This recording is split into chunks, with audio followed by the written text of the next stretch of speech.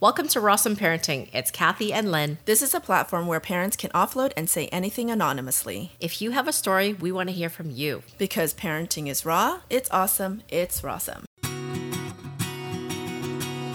Hello and welcome back to Rawsome Parenting. I have the beautiful Lynn from The Wise Heart here. How's your day going, bud? So far, so good. We're on episode 9. I know. This is crazy. So I heard the other day that when people start podcasts, usually by episode 6, a lot of people give up. Whoa. And I know. I didn't really dig into it, but I can see why. It's a lot of work. It's been a lot of work. It is right? a lot of work. Especially since COVID. You know, the last episode, I messed up on my audio. I didn't even bother turning on my mic. It's a lot of things to remember. Right? And because we're recording separately, we got to make sure we're uploading it properly and sending it to Vin. Vin, you are a magician. Thank you very much. Vindaloo Productions. We haven't spoken about him in a while, so. I know. I feel like without him, we'd be a little bit lost for sure. I don't know how many times he comes and tells us all the things that we are not doing correctly. Just every week there's something else. So for the listeners out there, I want to say thank you so much for continuing to listen to us because for continuing to listen. Yeah. And as we struggle through, the juggle is real. You know, I created an event last year and the tagline was "The juggle is real." It is, though. This isn't the only thing I'm doing. I'm also part of the Kid Carson Intern Army contest. Oh my God, I'm so excited for you on that. Oh my gosh, it's so fun. So fun. It's totally up my alley. I do crazy things, guys, just so you know. She really does. Don't call me. And my name's Kathy. Chatty Kathy. It fits. It really does It totally fit. fits. The thing that I've been really enjoying over the last few weeks is the feedback that we've been getting. And I think that there's something wrong with me because I just love the stuff that stings. I think that's why we get along. I too like things that sting because I truly feel like that's how we grow, right? I agree. You said earlier, we talked and you said, I don't like everything that's getting sugar coated. I don't like that at all. And I think it's a cultural thing because I know in my family, there was never any sugar coating. Oh my God, the amount of stinging. Some of it really burned, you know, the things that people would say to me. And at the time, as a child, I was always thinking, wow, that's pretty harsh. But you learn to grow thick skin around it. But that's where growth happens. Yeah, but I also saw the sugar coating and the not sugar coating in my family. They would sugarcoat things when it was talking about other people. But when it came to talking to us and what we needed to change, there was no sugarcoating at all. So it's like, why can't you communicate like that with me? Well, it's a tough love approach. Totally. It's a tough, that's the dangers of unconditional love sometimes because we don't see it coming. And when it hits you, it really feels like a nice little jab, right? But I personally still, More as like an adult. A stab, you mean? Yeah. Stab, turn. It's like, hey, go deeper. Kathy, stab. Oh my gosh. Hey, but let's they stab now you pour some... Yeah, to your front. They stab you to your front. Yeah. Now let's pour some salt. And maybe a little bit of fish sauce. Oh my God. I make a reference to fish sauce because we're Asian, but what we're talking about really ties into the letter. So why don't you go ahead and dive into this Let's letter? Do that. Because it's parents, listen in, please. This one's a good one because it's coming from a child. I'm so excited. Because it was a completely different perspective that I didn't see coming because we made this for parents. But of course, we can't be parents without the children. So, I mean, the egg or the chicken, right? So it is what it is. And so thank you, little child, for writing in because you're empowering other children to write in. And it is a different perspective that we welcome on our show. Yeah, I'm so excited because I never anticipated this, so let me get to it. Okay, so the letter reads, how do I tell my parents that they ask too much of me? Hi there. I know this is a podcast for parents, but I'm hoping you can help me with a child's point of view. I am 12 years old and have 2 younger siblings. My parents both work 2 jobs in order to pay for bills and buy us food. I know they are doing their best to give us a life they never had. That's what I always hear them say. My parents have told me since I was 6 that it's my job to be a good older sibling. That means I have to make sure my siblings aren't getting into trouble or being bullied. That's so hard to do. They also tell me that I have to get good grades. I get straight A's. Every day, I wake up and make breakfast and pack lunch for my siblings. After school, I help them with their homework. On weekends, I help to clean the house. I don't see my parents too much because they are working and I know they're tired from providing for us, so I don't complain. I just feel like I don't get to play as much as my friends and siblings do and think it's very unfair. My parents are always saying that they are proud of me. I think it's only because I do stuff. If I didn't, I wouldn't be good anymore. Deep down, I feel very guilty because I am mad that I don't have the same childhood other kids have. How can I tell that to my parents without hurting their feelings or making them mad at me? This last paragraph, oh my God, it's so gut-wrenching. And as a parent listening in, I'm just like, oh, and I feel it from both sides because I know how it feels to not have the same childhood as this little girl or little boy is feeling. We had to clean up the house, and when we first moved here, our washer and dryer didn't show up with our stuff. So my twin sister and I used to have to wash 9 people's clothing in the bathtub. Jesus. Before we went out. And by the time we were done, it was time to come back in. So I understand this child's standpoint. And from a parent standpoint, it stings because I, as a parent, would want to know how my child is feeling based on the things that I'm doing, things I'm not doing, because I am doing a lot of work and I understand that I have a lot of blind spots that may be causing a lot of triggers for the people around me. So from a parent standpoint, like I said, I would want to know what's going on. So if that helps this child. That's right. That's just from a one parent standpoint, mine. Yeah, and I think it's an important perspective to bring up for this writer because the idea that they feel guilty about being mad, I get that. That is so common, and it's not, it's such a normal feeling to have, or a combination of feelings to have, because on one hand you're mad and the other hand you feel guilty for being mad because you just know that there are things that need to get done. But it's so important to understand that parents, and I don't think that you're the only parent on this, Kathy, they want to know the stuff that stings. The thing that I said earlier, it's the place where we grow, and it's the place where we can connect further. Right? And so and I'm it is going to be important. honest with this kid right now. Like, I learned probably the most in the last 3.5 years. My son is 3.5. He obviously, for the first couple of years, didn't really speak, but I learned so much from him. And when he's at that point where he can actually communicate with me, which is now, I want to know more of how I can do to make him feel safe to communicate his feelings, whatever he's experiencing, without shame or guilt or fear that I'm going to take things personal. Because the last sentence is so heartbreaking. How can I tell my parents without hurting their feelings or making them mad at me? Can you remember being 12 years old and ever having to think of those two things in the same sentence? 100%. I felt this way. I don't know if you've ever felt this way. I don't think that I ever considered my parents' feelings. I always was afraid that they would be mad at me. I made things very personal. So I want to say something to this writer. The fact that they are 12 years old and already considering both sides of the coin is remarkable. Yeah, it is. So the parents are doing something right. Absolutely. And they are proud of this writer. They are proud of their child.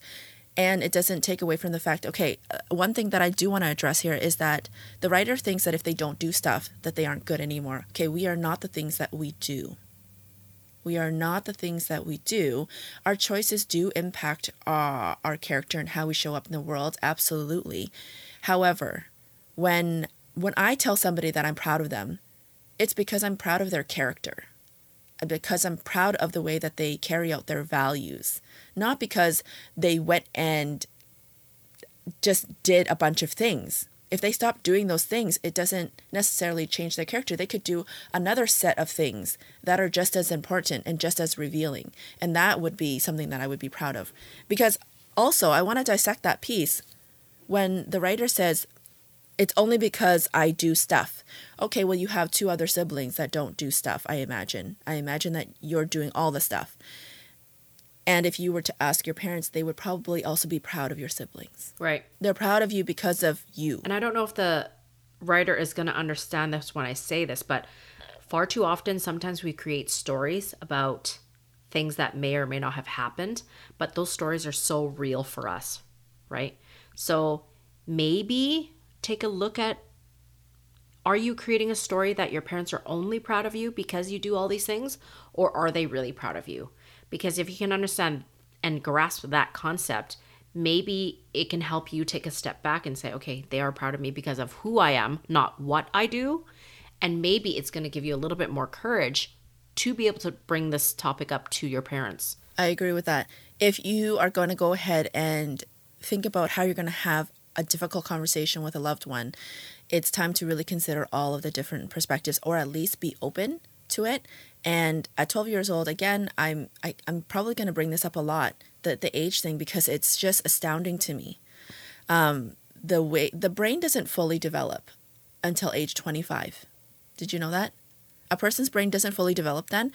Now, given different circumstances, life experiences, that can accelerate. Their ability to plan ahead can accelerate. And that's what it sounds like it's happening for this writer. Because I have spoken to so many adults that don't even have a fraction of the wisdom and the level of self-responsibility and awareness that this writer has. So I am going to bring it up a lot. And so if we're trying to be really helpful, they want to learn how to talk to their parents. So if this is the focal point here, how do we offer some perspective around that? I know for me, when I was, this was all the way up until my late adulthood, where I would bottle things up all the time. That when I felt like things were unfair, when I felt like there was injustice, when I felt like people were taking advantage of me, and I would bottle it up. I would bottle it up until I felt so mad that I would explode. But during the entire time, I would feel guilty that I was mad, right? There was one scenario where I had to take care of a loved one, and I was the primary caretaker in that particular scenario. And during their recovery, they were very moody, and they were very thoughtless, and they were just, they were healing. And they were taking a lot of things out on me, and I was so pissed about it. But I didn't want to bring it up because you knew they were going through some other stuff. Yeah, and I felt guilty about that. Exactly. And then I felt guilty. But what I realized and what I learned from it, it was such a big lesson for me, was that by the time I got so mad that I exploded, our connection had been so severed that I forgot about the love part. I was now in resentment. And when I was doing those things out of resentment, it was changing the energy completely. Right? And then it just keeps going in a circle, because then you feel resentful, then you feel guilty, then you feel mad, and then you feel resentful, and it just goes on and on. And by the time I brought it up to this person in a way that was more clear, I said, the way that you handle things just really upsets me. I feel like you take advantage of me. I feel like you take me for granted. I outlined all those things, but it was like I barfed it all up all at once. And when they found out, they felt so bad. And they were in tears. They just said, I had no idea you were suffering this way. Why didn't you tell me sooner? And I was just like, I don't know. I thought it was just too hard. And that's a perfect example of you creating that story of feeling guilty to share your feelings. Exactly. Right? I understand this feeling a lot, because I used to bottle things up too, because I come from a place of pain. Lots of it, right? And I never wanted anybody else to feel that pain, so I'd just bottle up my feelings and not share it and not share it and not share it. And then as soon as something triggered it, it would come out and hurt people. And I was hurting people. So I don't want this writer to get to that point where she gets to a point where it's hurting and it's no longer bearable, and it will come out incorrectly. So again, I want to commend her for writing in. I think this letter is pretty raw and open. If the writer is courageous enough, I would suggest perhaps giving this letter that they wrote in directly to the parents. Oh, that's a good one. That's a really good way to do it. How many times have you ever written a letter to somebody because you couldn't talk to them? So many times. I For have, me. and it's way more effective. Oh, yeah. And it's raw. And I feel like it's less confrontational because it can feel very scary to bring up a hard conversation. So I love that idea so much. Yeah. And the parents can choose to be mad, choose to be angry, whatever the case is, but that parent can sit with that letter, right? If I was to receive this letter and I felt personally attacked, I'm going to sit with it for a bit. And I'm going to read it over and over and over until I get the nuggets that I need, and then approach my child. Thank you so much for writing this letter. And then however that conversation plays out. But I really want to emphasize that last line. How can I tell my parents without hurting their feelings and making them mad at me? I think if I were to take this personal and I read that last line, I'm going to be like, you know what? My child's not trying to hurt me. Exactly. I think it's all intention based. Lots of intention there. Another way that I find is kind of more practical, and I coach people on this a lot. I coach like leaders. I coach people on how to negotiate. One of the things is if you are going to give this letter to your parents, is to also have a list ready of the responsibilities. So the negotiation piece, right? Because it sounds like, good call. right? It sounds like this writer really wants to see if there's a way that we can negotiate something that's more fair. And so it doesn't sound like they're trying to eradicate all their responsibility. It's just they want some semblance of a childhood. Okay, so now we're going to come to the table and say, let's make a list of the responsibilities that are absolutely yours. That it's more age appropriate, or that the parents can't do because they are working 2 jobs, right? So here's the list number 1. And then let's go with list number 2 as well to say these are the responsibilities that maybe we can just delegate to somebody else, so that while I don't have to do this, I can go and play, right? Let's make it more fair. Well, if you look at the third paragraph, it says, every day I wake up, make breakfast, and pack lunch for my siblings. Well, if you're packing lunch for your siblings, that means they're going to school. I'm just going to assume that. That's right. Correct? So can they pack their own lunch? Maybe we can do it all together. Like, hey, look at big brother or big sister do this. You guys want a copy? Yes. Make it really fun. Yeah, we don't even know Because what the I know- age gap is here. But we do know that they're most likely going to school because she's packing she or he is packing lunch. Exactly. Well, and then if you look back onto the second paragraph, we're looking at a letter, okay? Our listeners can't see this letter, but in the second paragraph, the writer says that they have been doing this since they were 6 years old. So let's take a step back and understand that while, yes, now they are 12 years old and their siblings are younger, they were capable since they were 6 years old. That means that you can be capable at any age. So if you do have 2 siblings and they are between 6 to 12 years old, that means they're capable of doing everything that you've been doing. So let's start empowering people, because the other thing that happens in family systems is that all the responsibility and the weight of the world gets put onto the first child. And then it disempowers the second and the third child in the way that they think, well, I can't do it. And I know that a lot of people value efficiency. I value efficiency for sure.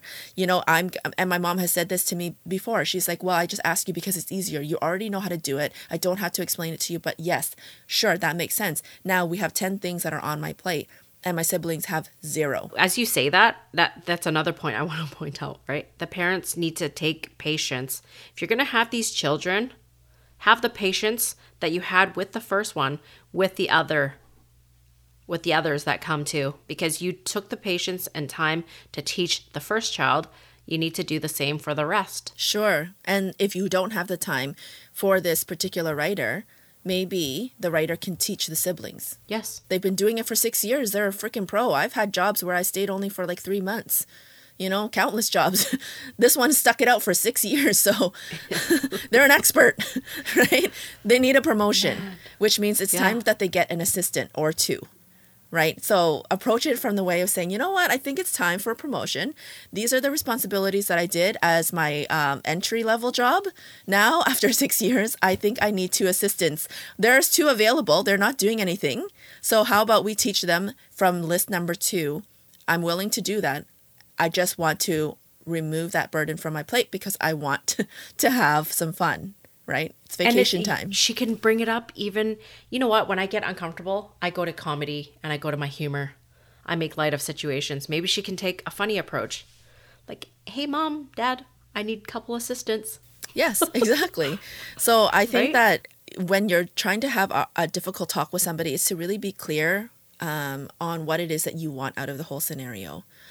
Because that way you're not having to sit there for this awkward time and having to say, okay, well, what do you want? You're like, well, I don't know.